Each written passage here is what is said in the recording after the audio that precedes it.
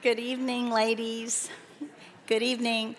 It's so good to see all of you here. Wow, what a crowd, and it's so fun hearing you talking around your tables and chatting. I love that. Welcome to our first night of our summer study. We're kind of getting a jump on summer, I think, because some kids aren't even out of school yet. So we are starting early, and I want to thank you for coming out tonight and being a part of our studying God's Word together. Nothing greater. I am Deb Haygood. I'm so happy to be here tonight. It's a joy and a privilege to open up God's Word with all of you.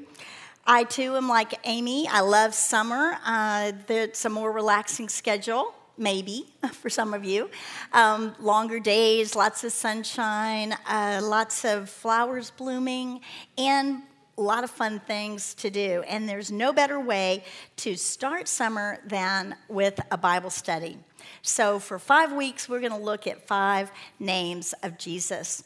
Now, I was told that the camera over there is not working, that screen, so just kind of get into, scooch around so that you can see. I hope that didn't bother you. It's summer. We're relaxed. Kick off your shoes and, lean back. Camera's not working. That's okay. We're going to study God's Word together. And I'm excited about these 5 names of Jesus because, names are important. We identify each other by our name. We know people by their name. That's how we identify them. Generally, you are known by your name. I work at JPS in labor and delivery. I'm the newborn nurse, and one of my very first questions I ask the new parents after their baby is born is, what are you going to name your baby? And most of the time, they have a beautiful name picked out, but every once in a while, they're still trying to decide what name to pick. And if it's a baby girl, I always say, well, you can name her Deborah. And that's what they do. They start laughing. And so far, no one has named their baby Deborah. Yeah. And I've been doing this a pretty long time. Yeah, names are interesting. Names are important. But Jesus is the name above all names. Worthy is the name, Jesus. As we read through the New Testament, we see many names of Jesus, and these names, each one, tell us something different about him.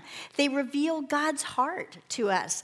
They give us a better understanding of who he is, a more intimate understanding of his great, amazing, lavish love for us, and his remarkable, good plans for us.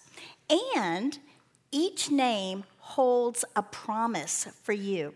So each week, be looking at that name and look for that promise that it holds for you. We also want to contemplate how these names of Jesus will change or enhance the way we walk with him, how we talk with him, how we, the words we say to him, the way we act, and the way we think. So that's what we're going to be doing this 5 weeks. And so let's turn now to Matthew 1, and we're going to look at our first name of Jesus tonight. Now, as you turn to Matthew 1, we're going to be starting in verse 20, and we're going to be flipping through a little bit here. So maybe you can mark your things that you've looked at. We'll see that in just a second. But in your small group discussion around your tables, you've already talked about Joseph and what he was thinking before Jesus was born. And we know that he was betrothed to Mary. Now, that's a word that meant engaged to Mary, and it was a legal binding engagement. To break that took a lot of work. It wasn't easily broken, but Joseph has heard that she is with child, and he hasn't been with her, and so he is going to quietly go about the legal process of breaking that engagement, not to bring shame to her or more harm, but to do it quietly. And then while he's contemplating this, an angel of the Lord speaks to him in a dream, and that's what we're going to read. Verse 20, but as he considered these things, behold, an angel of the Lord appeared to him in a dream, saying, Joseph, son of David, do not fear to take Mary as your wife, for that which is conceived in her is from the Holy Spirit. She will bear a son, and you shall call his name Jesus, for he will save his people from their sins. All this took place to fulfill what the Lord had spoken by the prophet, and this is the prophet Isaiah. Behold, the virgin shall conceive and bear a son, and they shall call his name Immanuel, which means God with us. So here is our name that we're going to look at tonight. It is Immanuel. And they tell us here in the scriptures that Matthew tells us it means God with us. And really, the whole Bible is the story of God's persistent desire to dwell with his people, to be with us. It's his great and glorious love story. Right in the beginning, in the Garden of Eden, God made man and woman, and he fashioned us in his image. And then he walked every day with Adam and Eve until one day, in their disobedience, their willful, rebellious act against God, they were separated from him. God is holy. But out of his great love for them and for mankind, he made a way to redeem us, to rescue us from sin. Now, in the Old Testament, in that book of Isaiah, God gave a sign. The prophet Isaiah gave this sign from God that God wouldn't let his people, the Israelites, be destroyed, because from them, their line and lineage, would come the Savior of the world, God's Son, Jesus. God the Son. This prophecy is found in Isaiah 7:14. It's not on your verse sheet, so if you want to look up later, Isaiah 7:14. And it's realized, or it's fulfilled, when Jesus is born. And that's what we just read in Matthew 1:23. So Jesus came to rescue us. It tells us to save us from our sins. And we know that is true. We also see that in Mark 10:45. And this is on your verse sheet. There's an extra sheet of paper along with your outline that has some extra verses on there. And this one says, "For even the Son of Man came not to be served, but to serve, and to give his life as a ransom for many." And then Jesus also came to earth to reveal the Father, to make known God the Father, so that we would know, that we would see God the Father. Jesus tells us this many times in the Gospels, and on your verse sheet, I have two of those places, both in John. John tells us in 1:18, "No one has ever seen God. The only God who is at the Father's side," and this is referring to Jesus, "he has made him known." And then Jesus himself says this in John 14:9. He's talking to the disciples and to Philip, and he says, "Have I been with you so long, and you still do not know me, Philip? Whoever has seen me has seen the Father." So Jesus came to earth to reveal the Father. He took on flesh, and he came to dwell with humans. He is totally divine. He is God. In totally humanity, he was man, and he came to walk on earth to show us, to give us visual pictures of Immanuel, God with us. So what does that mean, God with us? I thought that we would look at some snapshots in Scripture. We're going to look at 5 different places in Scripture, just little snapshots, or maybe today we would call them screenshots. I don't know. We're always taking pictures with our phone. But I want these pictures, these snapshots, to be on your heart and on your minds, so that no matter what is going on in your day or in your life, you can know that Jesus is Immanuel. He is God with us. So first, let's turn to John chapter 2, verse 1. Fourth gospel, we'll turn right over there, John 2, verse 1. And this is a time of celebration. So our first snapshot is going to be a time of celebration. It's a happy, joyful time. And so let me begin reading verse 1. On the 3rd day, there was a wedding at Cana in Galilee, and the mother of Jesus was there. Jesus also was invited to the wedding with his disciples. And when the wine ran out, the mother of Jesus said to him, "They have no wine." And Jesus said to her, "Woman, what does this have to do with me? My hour has not yet come." His mother said to the servants, "Do whatever he tells you." So let's stop right there for a second and talk about that. So we see Jesus is at a wedding. He's at a happy, joyful occasion. And he is with some of his disciples in Cana. And that's up north in Galilee. And it's pretty close to Nazareth. And that's the town where Jesus grew up. Now, the wedding celebration was a joyous time. And it could go on for several days. And the bridegroom was responsible to finance this. So Mary comes to Jesus, and she says they've run out of wine, which would be an embarrassment to the groom and to his family. And so because of that, some people think it's possible that the groom was related to Mary and Jesus, or at least a very good friend. And that's how she knew that they had run out of wine.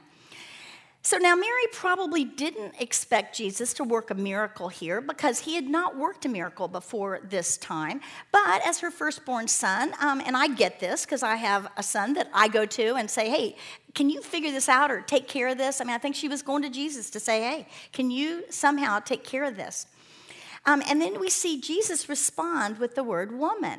Now, I want to let you know that that is a very polite and respectful term in that culture. Today, we'd think it sounded kind of harsh, but that was a respectful, polite way.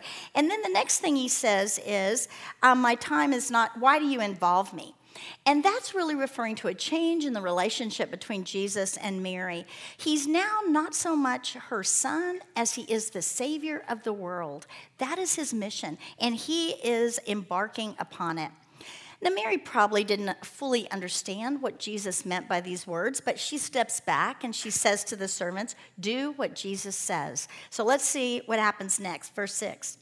Now, there were 6 stone water jars there for the Jewish rites of purification, each holding 20 or 30 gallons. And Jesus said to the servants, fill the jars with water, and they filled them up to the brim. Okay, now these water jars that were sitting around that were pretty big, they were for purification. Now, the Jews had lots of ceremonies and rules and laws, and one of them was a purification on washing hands. And so they would take this special water, and they'd pour it one way over their hands and then the other way, and then they were ceremonially clean. And so that's what they were for.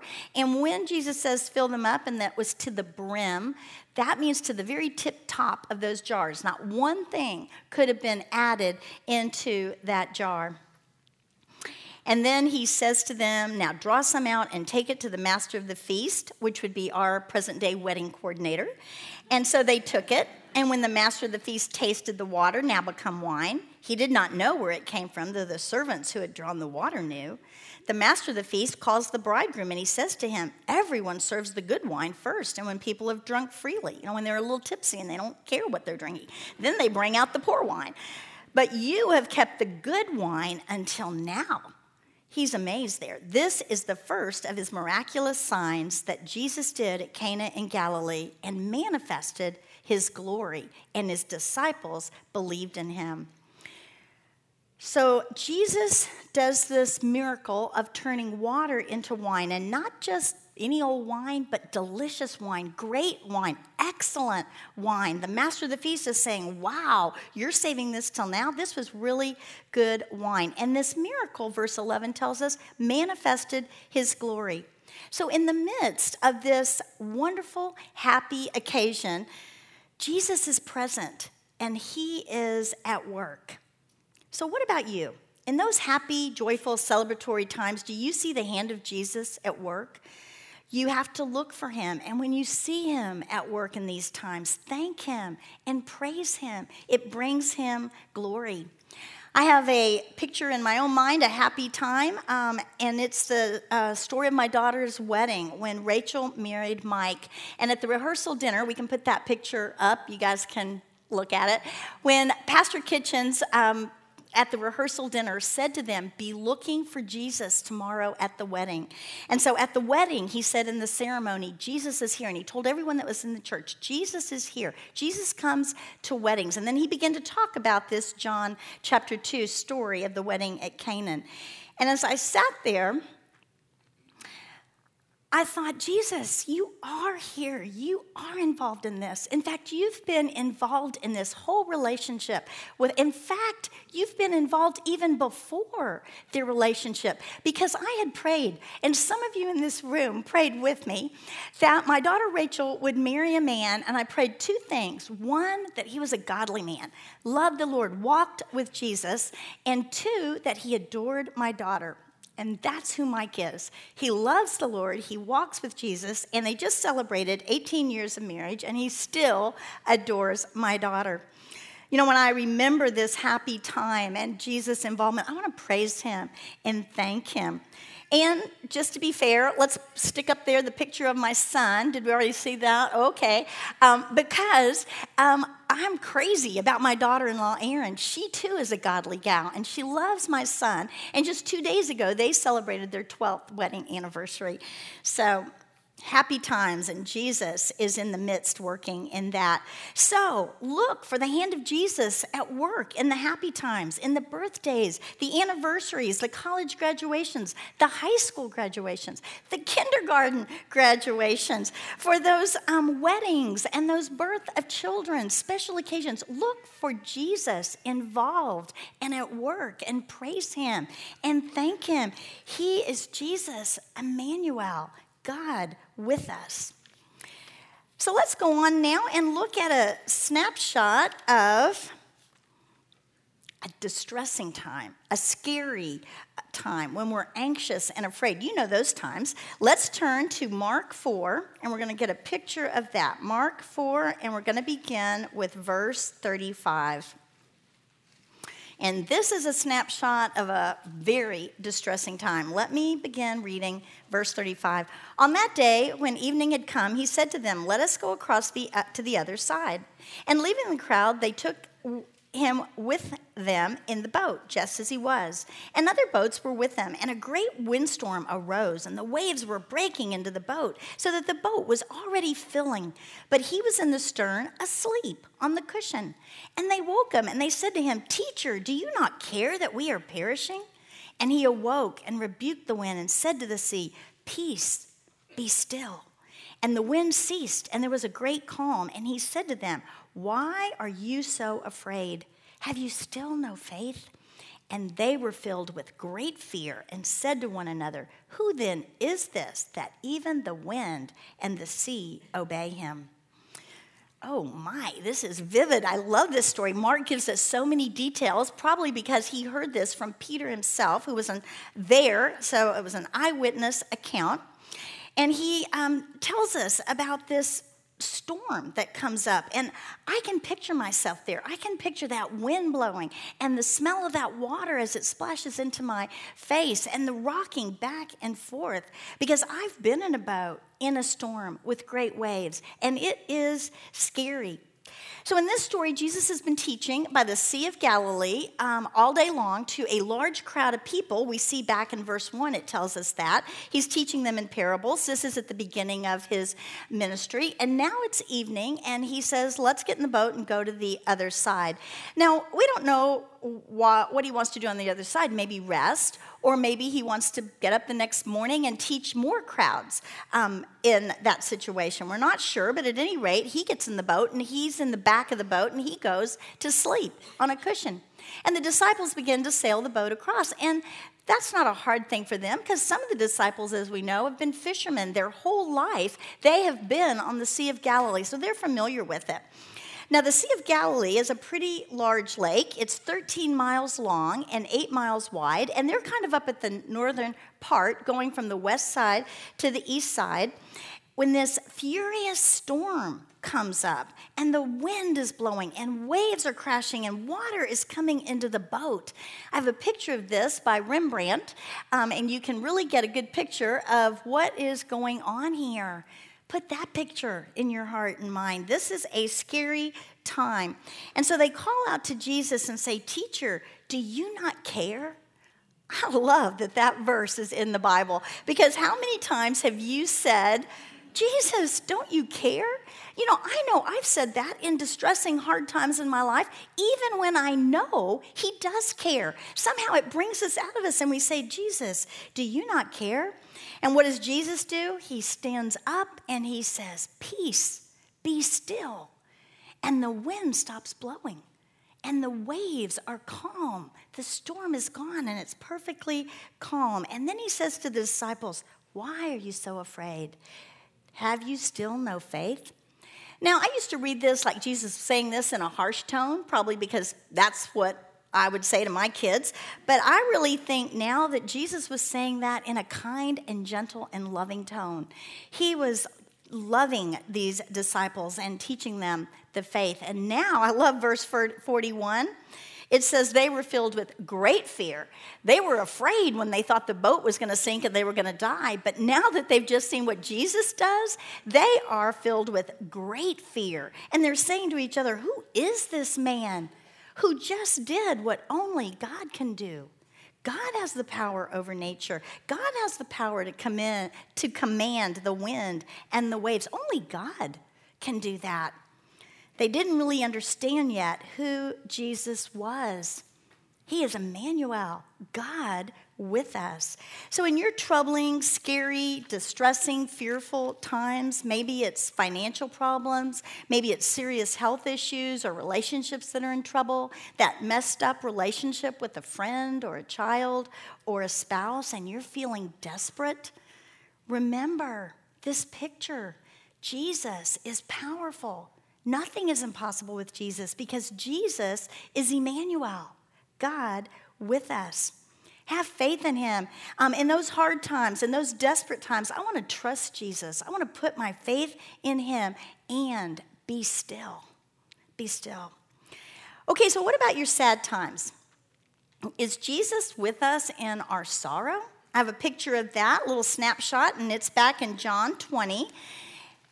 So turn to John 20, and we're going to start in verse 11. Let me tell you a little bit what's going on here. This is what I call Resurrection Sunday. This is Sunday morning after Jesus died on the cross Friday night. And you might remember that they took Jesus off the cross and they put him in a tomb, and they had to hurry because Friday evening when the sun went down started the Sabbath. It went from Friday sundown to Saturday sundown. And during Sabbath, you had to be in your house. You couldn't be walking around and doing work. You had to be home. So they did that kind of quickly.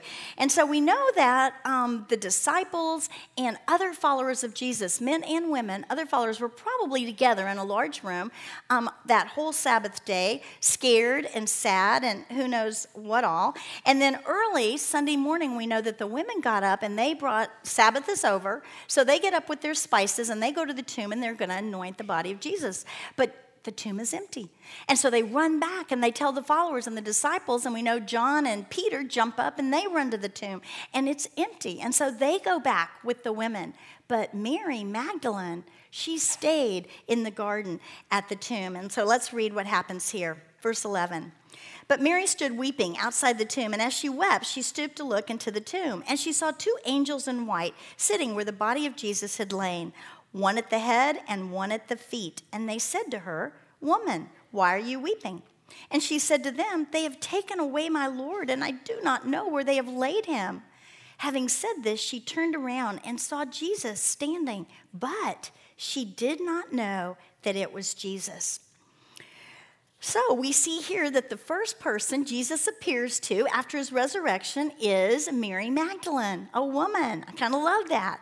Now, Mary Magdalene was devoted to Jesus. He had healed her of 7 demons, and she had been following him wholeheartedly ever since. And she is heartbroken over the death of Jesus. And now his body is gone. You know, she didn't really understand the resurrection. None of his followers at this point understood the resurrection. And so in her great sorrow, Jesus comes to her. And this is what he says. His first words are words of concern and words of care. Listen, he says, "Woman, why are you weeping? Whom are you seeking?" And then she doesn't recognize him. She thinks he's the gardener. She says, "Sir, if you've carried him away, tell me where you've laid him and so I can take him." Now, we don't know why she didn't recognize Jesus. Maybe her eyes were filled with tears. Maybe she wasn't really looking at him. Maybe he had changed. Her eyes were just blinded to this being Jesus. And so the next thing he says is said with love and compassion. It's her name. And he says, "Mary, Mary." And she instantly recognizes his voice, and she says, "It's Jesus." And she's comforted right then by this love and compassion with him saying her name. He speaks her name. He knows her. He knows her. He knows her name. And he knows each one of us individually. He knows our name. And he wants to comfort us in those times of sorrow.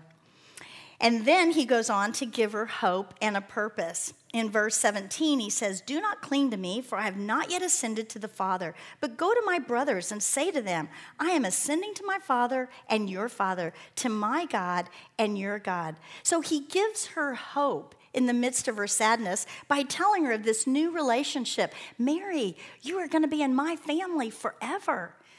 He says, calls the disciples brothers. He has never called them brothers before this. He's called them friends, but not brothers. And he says, my God and your God, my Father and your Father. That is what Jesus did for us with his death on the cross and his resurrection. We as believers are now part of this family of God forever, for eternity. And this is what he says to Mary to encourage her. And then he gives her purpose. He says, go and tell my brothers. And we know from verse 18, that's exactly what she does. Mary Magdalene went and announced to the disciples, I have seen the Lord, and that he had said these things to her. Put this picture in your heart so that you can know in those sad times that Jesus is with you. He cares for you. He knows you individually. Listen as he calls out your name. Be comforted by that. He understands your grief and sorrow. In fact, Isaiah tells us, 53b, Jesus was a man of sorrows and acquainted with grief. He understands our sorrows, and he wants to comfort us. And he wants to encourage us with hope and purpose. So look for hope and purpose in your sorrow. Remember that you are going to be with Jesus forever in eternity. And think about that purpose. In times of sorrow, I will seek to experience the comfort and the encouragement of Jesus. I was in a funeral recently, and the pastor talked about the verse 2 Corinthians 1, 3, and 4. And I think this can give all of us great purpose in times of sorrow. It's on your verse sheet, and it says this: Blessed be the God and Father of our Lord Jesus Christ, the Father of mercies and God of all comfort, who comforts us in all our afflictions, so that we may be able to comfort those who are in any affliction, with the comfort with which we ourselves are comforted by God. That's a great purpose for us. So let's go on, and we're going to look now at a snapshot of Jesus in the middle of our times of doubt and confusion. You know those times? It's when I say, I do not understand, Lord. Or times when you say, is this really your good plan? It's kind of that emoji. Do you guys know what emojis are? Okay, I was like the last one to find out. But I use them now, and my favorite one, any of you that I text, is that circle with the big eyes and the dots in the middle, the totally confused emoji. That's me most of the time. You know, that's what this story is about. This story is about doubt and confusion, Jesus being with us in the midst of that. So let's turn to Luke 24. So now back, Luke, it's Matthew, Mark, Luke 24. It's the last chapter, and we're going to be starting with verse 13. So this is taking place actually the same day that we were just talking about with Mary Magdalene. It's Resurrection Sunday, but it's probably later in the day, maybe early afternoon. And two of Jesus' followers, they're leaving Jerusalem and they're going to Emmaus. And we just said that the followers of Jesus and the disciples, you know, men and women followers alike, we're probably all together in a room. And now it's afternoon and they're going maybe back home. We don't know, but they're walking to Emmaus. So let's begin reading verse 13. That very day, two of them were going to a village named Emmaus, about 7 miles from Jerusalem. And they were talking and discussing together. And Jesus himself drew near and went with them. But their eyes were kept from recognizing him. And he said to them, "What is this conversation that you are holding with each other as you walk?" And they stood still, looking sad. And then one of them, named Cleopas, answered him, "Are you the only visitor to Jerusalem who does not know the things that have happened there in these days?" And he says to them, "What things?" You know, it's like they're, seriously? You don't know what's been going on? And so they tell him concerning Jesus of Nazareth, a man who was a prophet, mighty in deed and word before God and all the people, and how our chief priests and rulers delivered him up to be condemned to death and crucified him. But we had hoped that he was the one to redeem Israel. Yes, and besides all this, it is now the third day since these things happened. Moreover, some women of our company amazed us. They were at the tomb early in the morning, and when they did not find his body, they came back saying that they had even seen a vision of angels who said that he was alive. Some of those who were with us went to the tomb. That would be Peter and John, and found it just as the women had said, but him they did not see. So here's these two guys, and they're walking along the road, but guess what? They might not be two guys. We know one it's Cleopas, but the other one could be a woman. It could be the wife of Cleopas. We're not sure. But two followers of Jesus, and they are talking about what's happened. And we see there, it tells us they're sad. And it also sounds like they're confused. They had hoped that he would redeem Israel, that they wanted Jesus to be the Messiah. But now they don't know, with him dying, and now the tomb's empty, and nobody's really seen him. Obviously, they left before Mary Magdalene got back to tell them the good news. So they're walking, and they're sad, and they're disappointed, and they're confused, and they tell Jesus this report. And so what does Jesus say to them? Verse 25, "O foolish ones and slow of heart to believe all that the prophets have spoken, was it not necessary that the Christ should suffer these things and enter into his glory? And beginning with Moses and all the prophets, he interpreted to them in all the scriptures the things concerning himself." Don't you love that?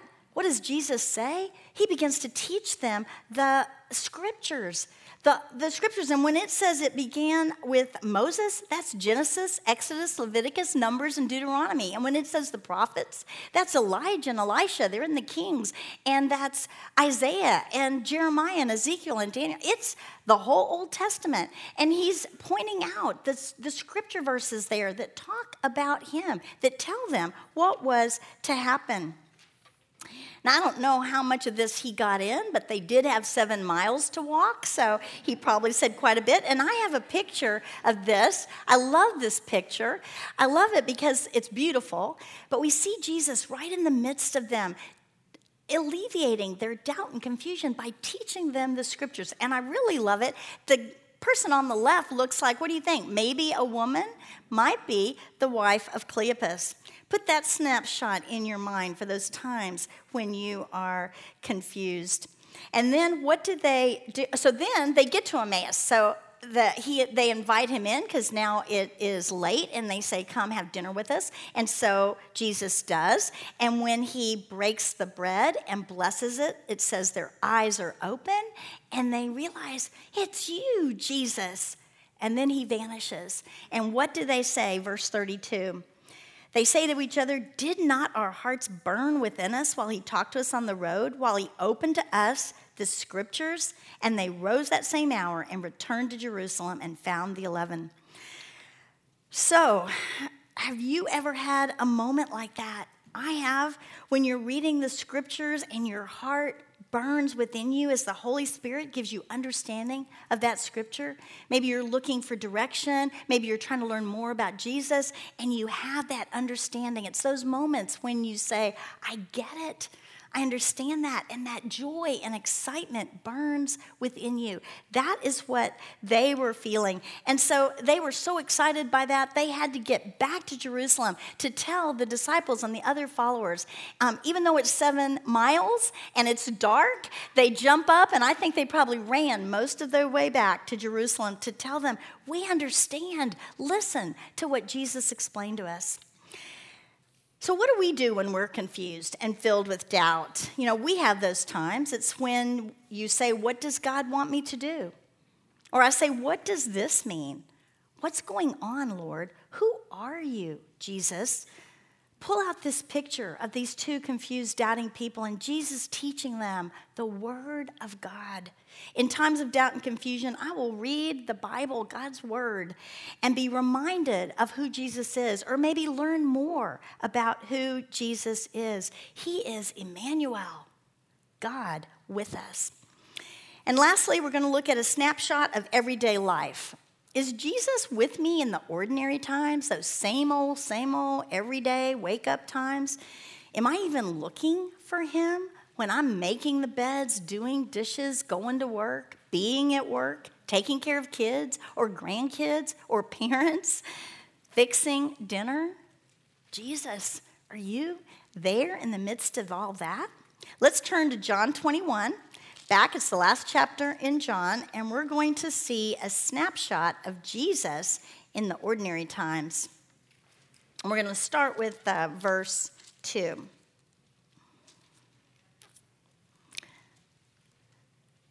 Okay, John 21, verse 2. Simon Peter Thomas, called the twin, Nathanael of Cana in Galilee, the sons of Zebedee, that would be James and John, and 2 others of his disciples were together. Simon Peter said to them, I am going fishing. And they said to him, we will go with you. And they went out and they got into the boat, but that night they caught nothing. So here we see that some of the disciples, probably all of the disciples, but there's just, I think, 6 or 7 mentioned here, they are back up north in Galilee. They're at the Sea of Galilee. And why are they there? Because Jesus told them to go back to Galilee. And we read that on our verse sheet. Matthew 28:10, then Jesus said to them, do not be afraid. Go and tell my brothers to go to Galilee, and there they will see me. So they've gone to Galilee, and they decide to go fishing. Now, we've said before that some of them were fishermen. We know Peter was a fisherman for a living. Maybe they're going to go out, and he's going to try to catch something either to eat or maybe to sell, provide for his family. So they go out, and they fish all night long, but they catch nothing. So let's see what happens next. Verse 4. Just as day was breaking, Jesus stood on the shore. Yet the disciples did not know that it was Jesus. And Jesus says to them, children, do you have any fish? And they answered him, no. And he says to them, cast the net on the right side of the boat, and you will find some. And it says they cast it, and now they were not able to haul it in because of the quantity of fish. That disciple whom Jesus loved, that would be John, who wrote this gospel, he says to Simon Peter, it is the Lord. And when Peter hears this, typical Peter fashion, he jumps overboard and starts swimming to shore, even though he can't get to Jesus fast enough, even though it tells us that the boat is not very far from shore. But he's swimming, and then verse 9 tells us when they got out on land, they saw a charcoal fire in place with fish laid on it and bread. And Jesus said to them, bring some of the fish that you have just caught. So Simon Peter went aboard, and he hauled the net ashore full of large fish, and there were 153 of them. It was a miraculous catch. And the other miracle we see here is that the net was not torn from this big catch.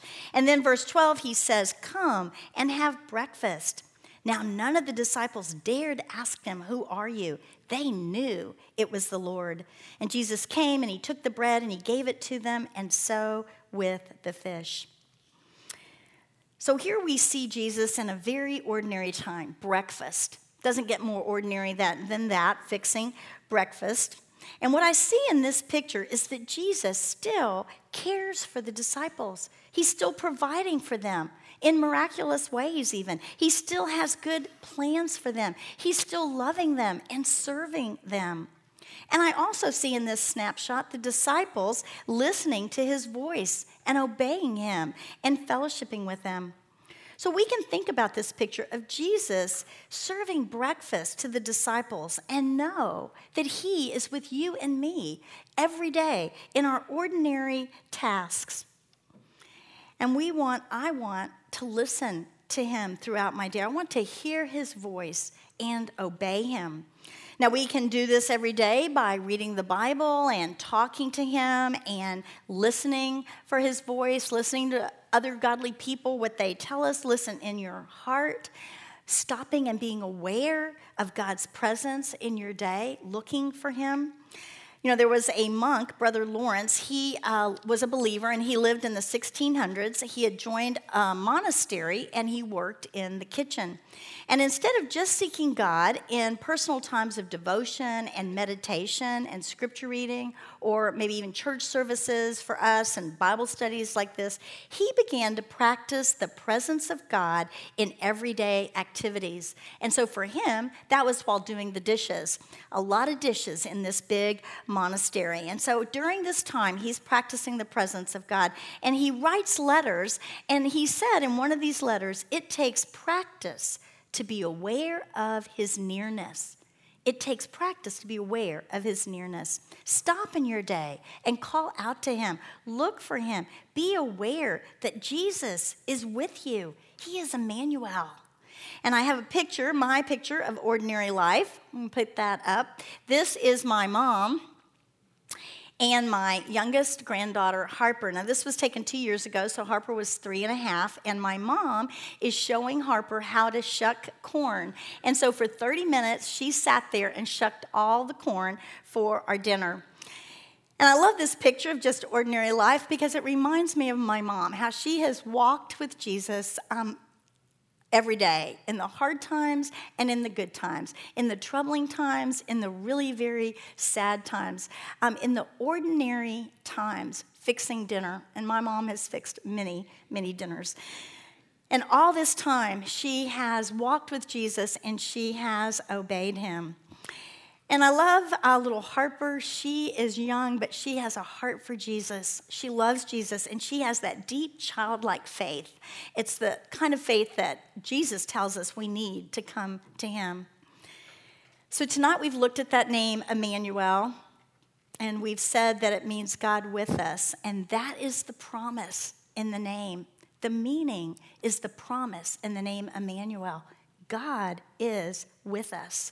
So as we walk with Jesus, no matter what's going on in your life, no matter if it's good times or bad times, or troubling, distressing, confusing times, lonely times, sad times, or just the ordinary, everyday times, we can know in all situations, Jesus is with us. He is Immanuel. Matthew opens his gospel with this name, Jesus, Immanuel, and he closes his gospel with Jesus saying this in Matthew 28:20. These are the words of Jesus, last verse in Matthew. Jesus says, "And behold, I am with you always to the end of the age." Let's pray. Heavenly Father, you are a good, good God, and you are with us. You sent your Son, God the Son, Jesus, so that we might have these pictures of you with us. Your power and your comfort and your encouragement. Oh, Lord Jesus, thank you. Thank you for loving us and for being with us. Father, thank you for these women in this room and for their heart for you, their desire to learn more about you, to learn more about Jesus through his names. And I just pray, Father, that your words would go deep into our heart, that we would know you better, that we would love you more, that we would serve each other. Father, bring these ladies back next week. We love you, Lord, and I ask this in Jesus' name. Amen.